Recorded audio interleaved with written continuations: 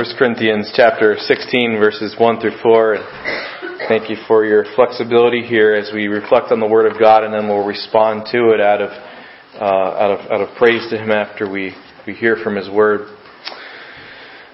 We took the offering first, and maybe there's a good reason for that. If you're visiting with us, we don't always preach about giving, though you might hear churches already always talk about giving here, and so we had the offering first here. We're not trying to manipulate people. We want the Lord to work in hearts. But giving is an important part of what it means to be a Christian. Sometimes our attitudes about giving are a little skewed. And I heard about a little girl who experienced a major breakthrough in her life when she learned to tie her own shoes. How many of you remember that day when you could tie your own shoes and you have to wait for mom or dad to tie your shoes? By the way, the way I learned to tie my shoes was apparently not the proper way. I still do the two rabbit ears and put the one through the other and pull it tight instead of through the loop like I don't know. I was told I do it the wrong way. But that's what Mrs. Hunt, my kindergarten teacher, taught me, and that's what I'm sticking with here. But this little girl was able to finally tie her own shoes, and instead of being excited, she was overcome by tears. And her dad asked, "Well, why are you crying?" She said, "I have to tie my shoes," she said. He said, "You just learned how. It isn't that hard, is it?" She said, "I know, but I'm going to have to do it for the rest of my life," is what she said. And we chuckle at that, but our hunch is some of us might feel that same way when it comes to Christian stewardship and giving. We learn that it's exciting to give, but isn't there just a little bit of dread because we know we have to do it over and over and over again the rest of our lives? What I'd like to do this morning is take away that dread and show you the joy of giving from these little verses in 1 Corinthians 16, 1 through 4. If you're visiting with us, we've been working through the book of 1 Corinthians. We heard a fantastic message by Birch Champion last week on chapter 15, verses 50 through 58, and the power of the resurrection. To be steadfast, to be unmovable, to be continually bursting forth with life and service for the Lord, knowing that what we do matters and echoes in eternity. And now we come to 1 Corinthians 16, verses 1 through 4, and you're probably thinking, well, we were still 30,000 feet in the air there with the resurrection, and now he's talking about putting together offerings and money. And that's how the Scripture is, because theology, the truths of what God has done for us and who we are in Christ, now flow out. The identity now flows out into action here. And it's by God's grace that He has placed us into His family. He has given us a promise of a resurrection, and He has given us the time that we have now before we leave this earth now to show forth His grace, to show forth the work that He's done in our hearts, and to live out the truth that He has declared over us. And so when we get to 1 Corinthians 16, 1 through 4, it might seem a little anticlimactic. I mean, think about the tremendous truths of 1 Corinthians 15 about the resurrection. And Bert shared with us last week the process of our resurrection, the victory that comes through our resurrection. The strength of sin is in the law, and the sting of death is sin. And he explained to us why that was true. And then the praise that bursts out in verse 57, but thanks be to God, which gives us the victory through our Lord Jesus Christ. And then the confidence on our resurrection that happens. We understand they can take anything away from us, but they can't take away my life in Jesus. And the steadfastness that flows out of that. And now he's talking about, I need you guys to get a collection together. Doesn't it seem a little anticlimactic? But it's not. Because considering giving always begins with God's giving. With God's giving. Think about in creation, the world that God gave us in creation. And then think about the cross, the redemption that God gave us in Jesus. It is an extravagant giving. And when we give to God, we have simply given what is already His own. The Bible teaches over and over that you as a believer are simply stewards. You don't own a thing. You don't own a thing. You may have worked hours and hours to purchase the things that you have, but when it all comes down to it from God's perspective, you and I and His children don't own a thing. We don't even own our own lives. The Bible says we have been purchased, we have been bought with a price, the precious blood of Jesus Christ. And so when I first of all begin to push away from my own heart the wrong and foolish and darkened thinking that things ultimately belong to me, I'm on the step of growing in grace. And so considering giving has to begin with God's giving, because when we give to God, we have simply given what is already His own. Romans 11 tells us that. We also need to understand that God is never in debt to us. Anything that happens to me is better than I deserve, because of God's mercy and His grace, because of what I did deserve. And God is never in debt to us. And so when I obey God or when I respond in a certain way, God isn't obligated to make my life better. But He has, by His mercy and grace, done that, and He's never in debt to us. One preacher talked about when his little kids were little, they learned the envelope system for their money. He gave them allowance, and they would put it in 4 envelopes and labeled "Give, Save, Gifts, Spend," and so on. And he thought they were learning, and it was really working, and they'd be responsible with their money and their perspectives on life and finances and managing their money. And one day he had a Band-Aid on his arm from something, and his daughter, who was sick, said, "Why do you have that Band-Aid on your arm?" And he explained that he had a medical exam that day to get life insurance, and so they had taken some blood. And she said, "Well, what's that?"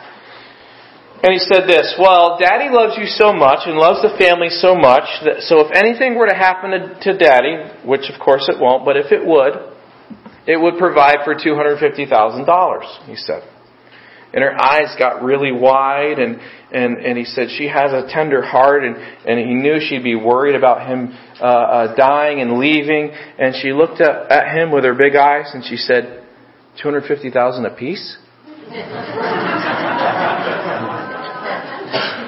And he knew the right lesson hadn't been communicated here, but it's such a emblematic of our own hearts, right? What do I get out of somebody else, right? What do I get out of somebody else? And 1 Corinthians 16 is the opposite of that. It's what has God given me, and what do I do with it? And so let's look at these verses that Paul has just read. I'll tell you that. You probably heard and noticed that Paul tells them that there has been a collection that is going to be gathered here. And he has ordered the other churches of Galatia to do so. And this is a collection that we learn about in Romans chapter 15, referring to the same one. The church in Jerusalem was in a serious state of poverty. Through persecution, through famines that happened. You can read about this in the book of Acts in some places and spots. Through isolation from some of the economic systems because of their decisions for the Lord Jesus Christ and separation from their family. They were not receiving some of the accounts that they would have needed in order to survive, the church of Jerusalem. And so Paul is having the Gentile churches, the other churches all around that he's ministered to. He's saying, we're going to take a collection for you in order to help you. You can read more about this collection in 2 Corinthians 8 and 9 because the Corinthians actually did not go as far as they should have, and so Paul writes some more about it in 2 Corinthians 8 and 9 and says, this is the mentality you need to have here about giving. We'll get into that in a few minutes. But he says we're going to have a collection, and here's what you need to do. In verse 2, upon the first day of the week, let every one of you lay by him in store. So take what you have earned, and by the way, this might how they earned income, you need to understand, wasn't necessarily a paycheck. And so there were things maybe that they might have done or they might have earned that they had to liquidate and turn that into money or property that they sold. Think of Barnabas and others. And so Paul says, whatever you have gathered up, we're going to, the first day of the week, we're going to put it in a fund. I want you to lay it up in store here. The church is going to bring it to the gathering here, and we're going to put it together in a fund, and you're going to do this in accordance and proportionality as God has prospered to you. And then when I come, we're not going to keep doing this. I'm going to take it, or I'm going to have you take it with some people that you choose to the Church of Jerusalem. We're going to be a blessing to Jerusalem, city of Jerusalem. And so if you want to turn with me to Romans chapter 15, to see a little bit of the background of what had happened. Now, Romans chapter 15 was written after the offering had been taken for the church in Jerusalem for the poverty, the collection. And so this is Paul explaining now to the church at Rome what had happened with his collection. And he says this in verse 25, Romans 15 verse 25. But now I go to Jerusalem to minister to the saints, for it has pleased them of Macedonia and Achaia to make a certain contribution for the poor saints which are at Jerusalem. It has pleased them verily or truly, and their debtors they are. For if the Gentiles have been made partakers of their spiritual things, their duty is also to minister to them in carnal or material things. When therefore I have performed this and have sealed to them this fruit, I will come by you into Spain. Now, Paul is explaining here about the offering, and he says, I'm going to deliver this offering to serve the saints in Jerusalem who are very poor. And he says, this is something that Gentiles should keep in mind because it's from the Jews that the gospel has come through a Jewish Messiah and through that church at Jerusalem where God had initially begun the New Testament church there.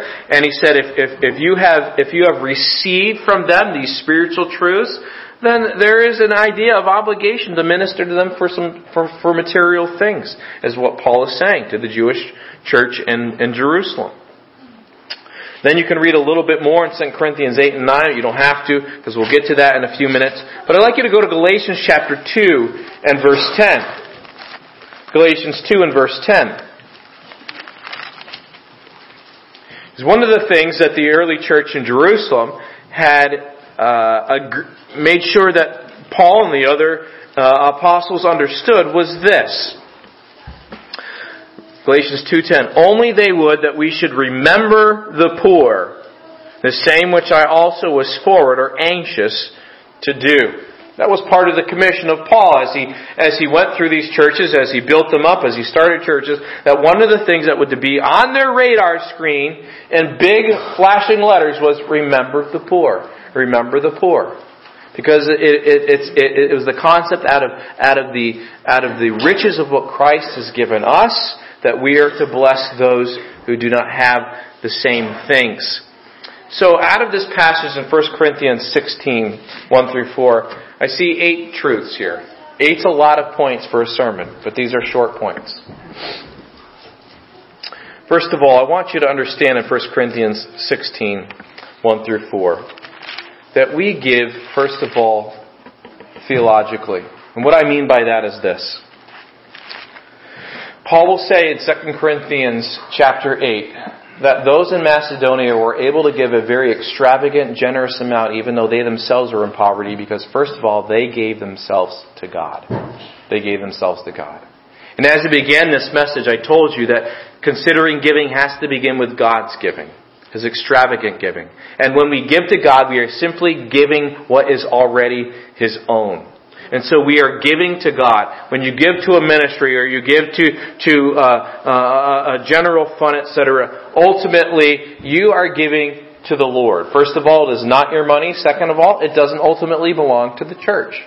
It's God's money. And we are giving out of eternal truths. Out of eternal truths.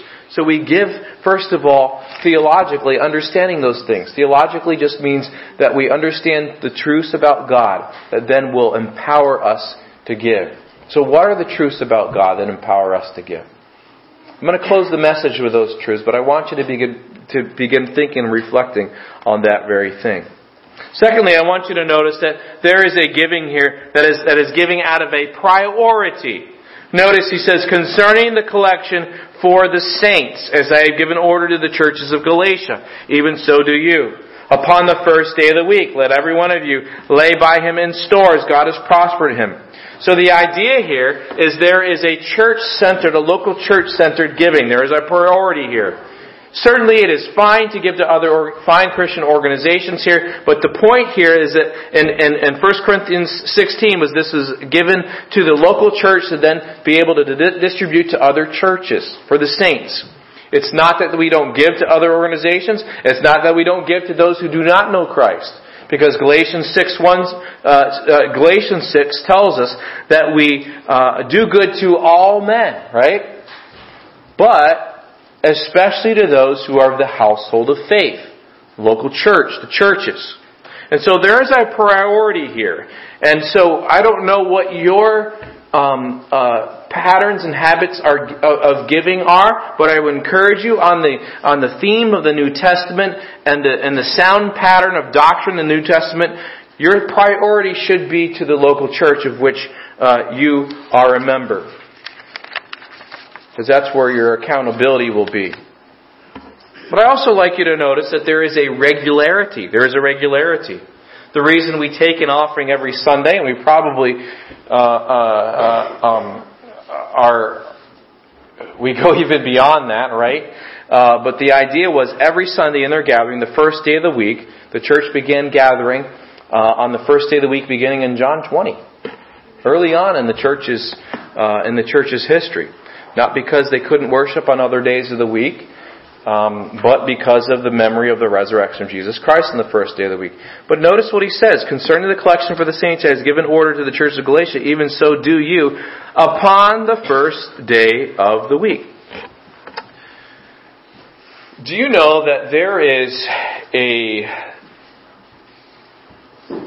there are rhythms in your Christian life, habits, disciplines, that are there so that you are not swayed by emotions too much either way? Now certainly we want our hearts to swell with gratitude of God, and emotions are a part of that, and we want to give in those times when we are feeling overwhelmed by God's gifts to us. But you know you're not always going to feel that. And that's why it's important to implement in your life the discipline of giving. Upon the first day of the week, they were to regularly set aside these gifts that would be stored up then to deliver to the church of Jerusalem. This means that I might have had some things happen in my life that week that my purse strings might feel a little bit tighter. Or my wallet might feel a little bit more closed. Or my fist might want to just really be tight, right? But the idea of regular giving helps us understand that I am giving in a disciplined, regular way, regardless of my emotions or how I feel. I just want to encourage you with that. And we talk about rituals, and sometimes we can look up about habits and patterns and look at them as though they are negative things, and they might be if our spirit is not in them. But also understand there are advantages to disciplines of life. And we are to be a people that give in regularity. Notice it's very matter of fact to Paul. He doesn't really argue and give the reasons for it. He just says, on the first day of the week, this is what you're going to do. You're going to store up during the week and you're going to give. It's very matter of fact. And then I'll also notice, fifthly, that this is a giving that is universal. It's universal. He says, even so do you, in chapter 16. In verse 2 he says, let every one of you lay by him in store. All of them. Oh, he doesn't expect them to all give the same amount. And he'll say that in the next point, their proportion. But he does expect all of them to give in the manner and the way that they are able to give. Christian leader George MacDonald shared the story here about how God transformed him from giving as merely an obligation. And I just talked about the idea of discipline and obligation, and there's truth to that. But that's not where we want it to end, right? Discipline helps us when our emotions are not there. But we want our hearts to be in sync with the heart of God for giving.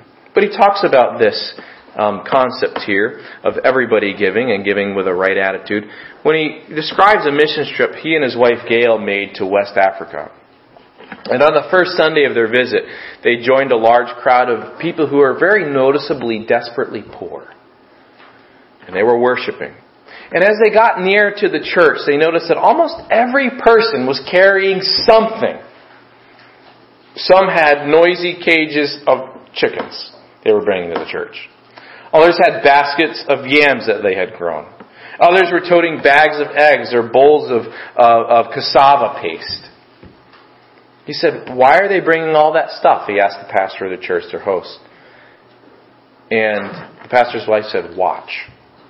And almost every person in that African congregation brought something. Here, the chicken, the yams, the cassava paste. And he said, I saw that giving, whether yams or dollars, is not optional for Jesus' disciples. He said, soon after the worship began, the moment came when everyone stood and poured into the aisles, singing, clapping, even shouting, and people began moving forward, each in turn bringing whatever he had brought to a space in the front. And he says, then I got it.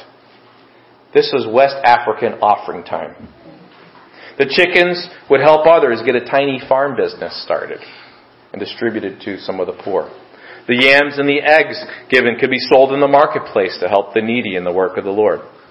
The cassava paste would guarantee that someone who was hungry could eat. He writes, I was captivated. I'd never seen a joyful offering before.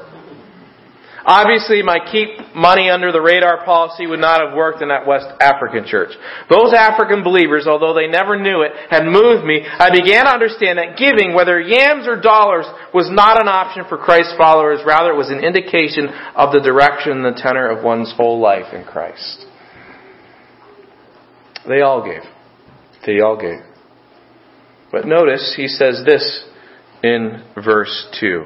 As God has prospered him. As God has prospered him.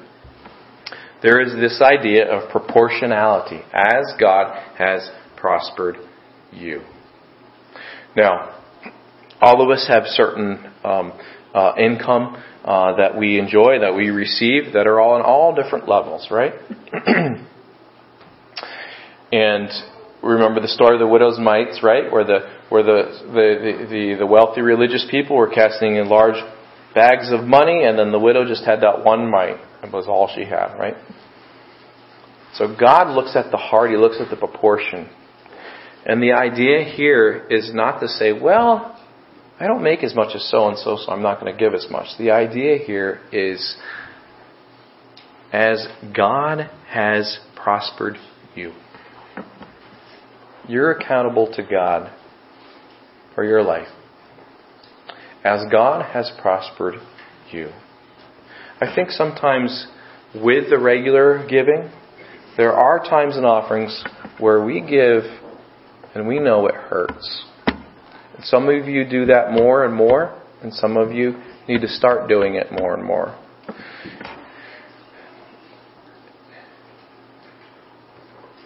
When God has blessed you with a certain number of finances or a certain number of time or a certain amount of health, you're stewards of all of that. And if we're only giving out of our leftovers, I don't know that this is the heart of God in giving. And listen, I'm not against tithing, okay? I don't see it in the New Testament. I think it's a good start. I think it's a good start. In actuality, if you want to look at the tithing in the Old Testament, it's probably closer to 22% as the tax that was put upon Israel. When we come to the age of grace in the New Testament, we're actually held to a higher standard.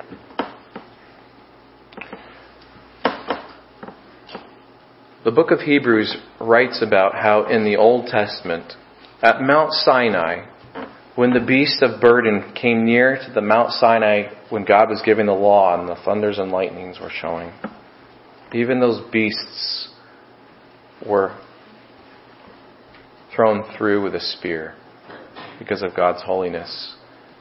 And he uses that theme on and on and on again in the book of Hebrews to say, even so more us who have come to Christ. To put in us a reverent intimacy with God. To instill within us that because the Old Testament law is gone does not mean God is not a consuming fire anymore. It does not mean that God is a God who can simply just be trifled with because he has ministered Christ to us in this age of grace.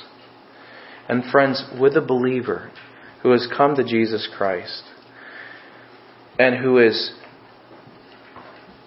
understood more and more of who Jesus is and what He has given to him and where He came from. Let me tell you who I was before Jesus, right? Let me tell you what Jesus did for me. Let me tell you who I am in Jesus. And that becomes our testimony. I think our hearts are going to be in tune with Paul and the other apostles who first of all gave all of themselves to the Lord before they gave. And so as you understand this idea of proportionality, understand it as God has prospered you. Also understand this is not there's two sides of the ditch here, right? I can look at it and say, well, this is all that God gives me, so I'm going to just give this, right? There might be a part of that to be true. And I also can't say on the other side of the ditch, well, I'm just giving everything, right? Because if you give everything away, then how are the rest of us going to have to support you, right? It means we're going to start, see how that works there. As God has prospered you means that you have a conversation with God. And you say to the Lord, Lord, what have you given me? And it's out of your conversation with God and the truths of your scriptures that you give sacrificially. But I don't want it to just end there. Look at Paul. Why would we want to give if it just seemed to just go up in thin air? Or we didn't know where it was going? So notice what Paul says in verse 3. And when I come, whosoever ye shall approve by your letters, them will I send to bring your liberality to Jerusalem. And if it be meet that I go also, or fitting that I go also, they shall go with me. What Paul wanted them to understand was this. That he was not just telling them to give in the offering just for the sake of it. That there was a purpose that this was going towards. That there is a end for this. That there is a goal for this. And Paul is concerned about the accountability of it. And he's also concerned about their ownership and their offerings and givings that they're giving. And he says, when you gather it all up, and we're going to send it to Jerusalem, I want you to pick some trustworthy people who will go and deliver it. And if I need to go with them, I'll go with them too, is what Paul is saying. So our giving needs to make sure it is coming out of integrity here as a church. That we are good stewards who are making sure it gets to the needs. That we're not just becoming fat and rich and happy, but that we are giving for purpose. Giving for purpose. And finally, I want you to notice the motivation. We really don't see this in verses 1 through 4. We see it later on in the passage in 2 Corinthians 8 and 9, where he shows their motivation that is to come with this giving, because apparently he had missed some of that motivation in 1 Corinthians 16. But I want you to turn to Proverbs chapter 3. Proverbs chapter 3. And see some of the principles that the Scriptures do lay out in our giving to the Lord. Proverbs 3 and verse 9. Everybody knows 5 and 6, right? Trust in the Lord. Well, what does it mean to trust in the Lord? It touches your wallet too. It touches the resources you give. Proverbs chapter 3 and verse 10. Honor the Lord with your substance and with the first fruits of all your increase. Not the leftovers, the top. So shall your barns be filled with plenty, and your presses shall burst out with new wine.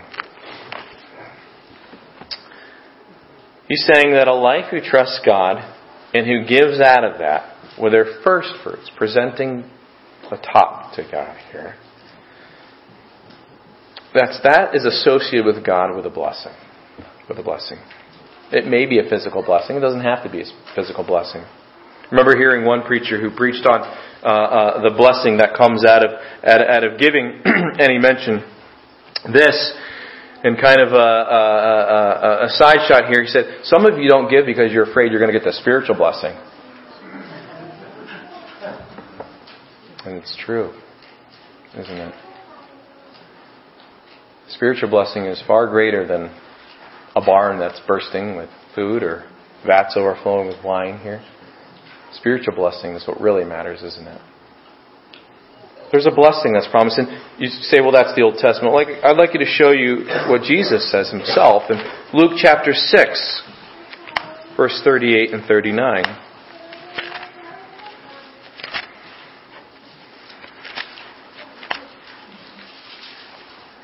This is Jesus' sermon.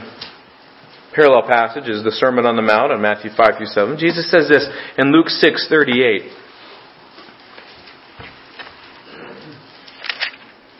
And by the way, there's an example of this in the next chapter, Luke 7, the woman and the ointment. But he says this, "Give, and it shall be given to you. A good measure, pressed down and shaken together and running over, shall men give into your bosom. For with the same measure that you mete withal, or you measure anything, it shall be measured to you again." You say, well, what exactly is Jesus talking about? Well, let's look at the New Testament example here and turn to 2 Corinthians 9.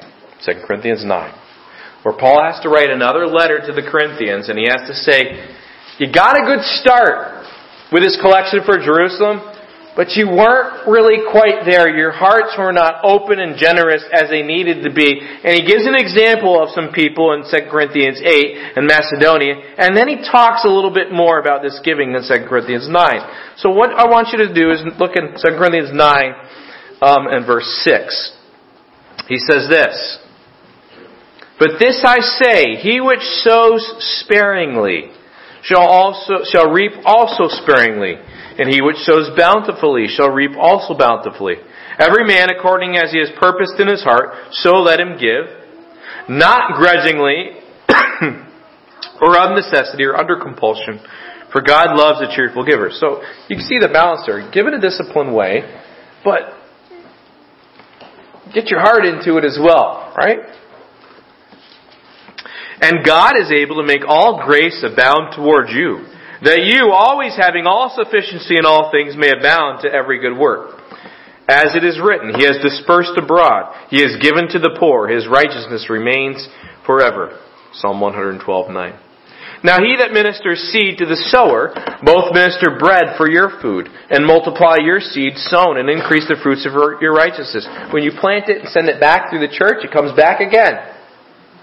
"Being enriched in everything to all bountifulness, which causes through us thanksgiving to God.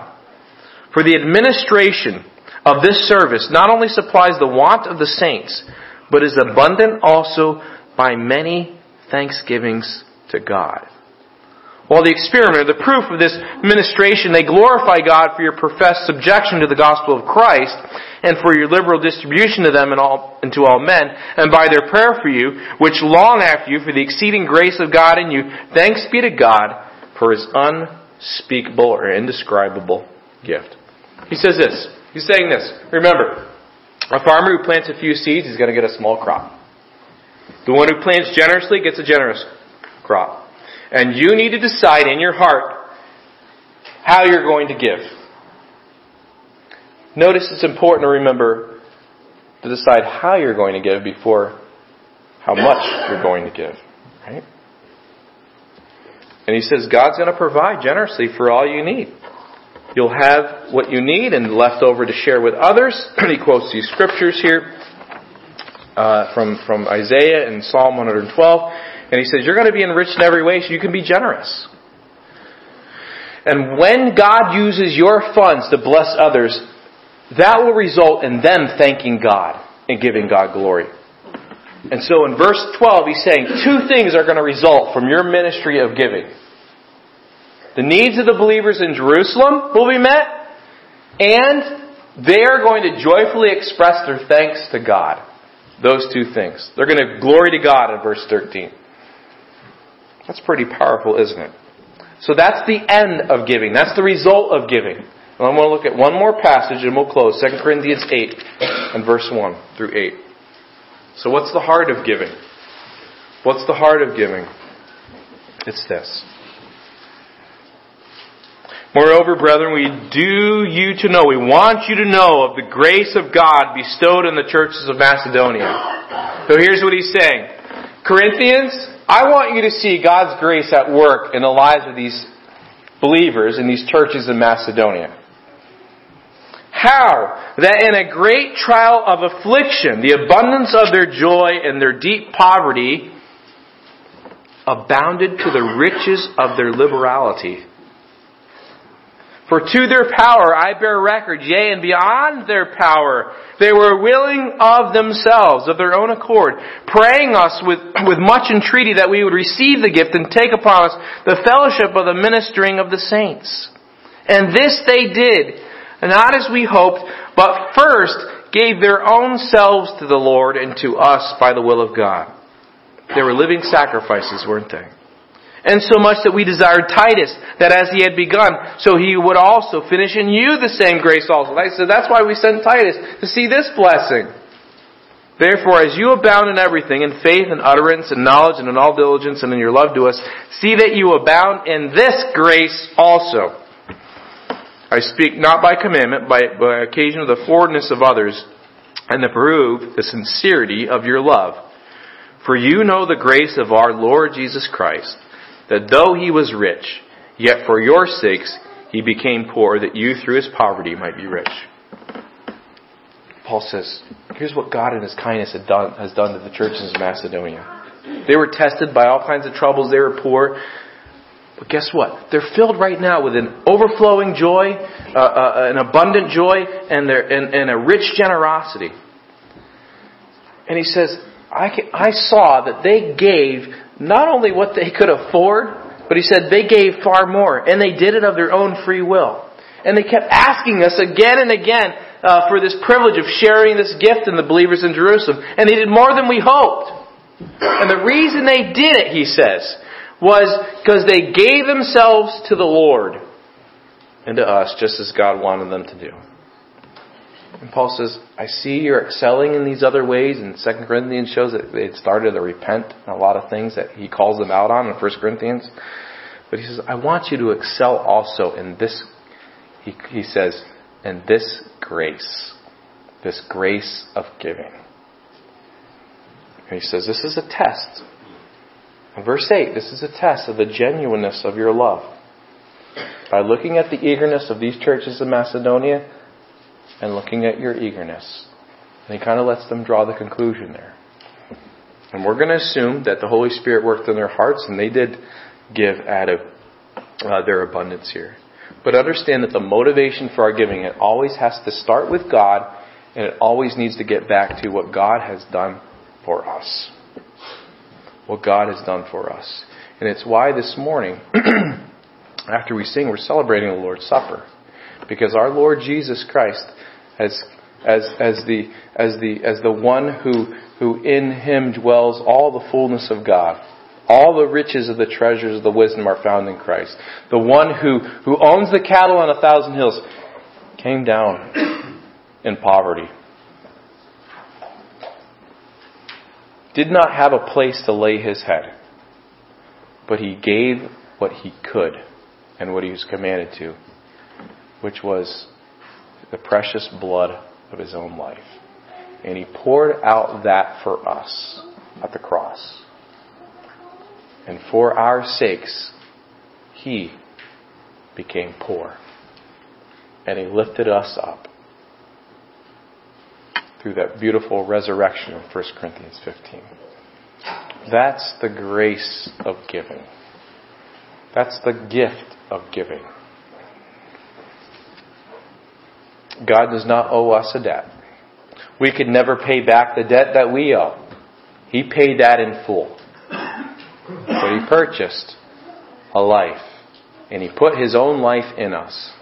And giving reflects the life of Christ that's in us. Let's pray.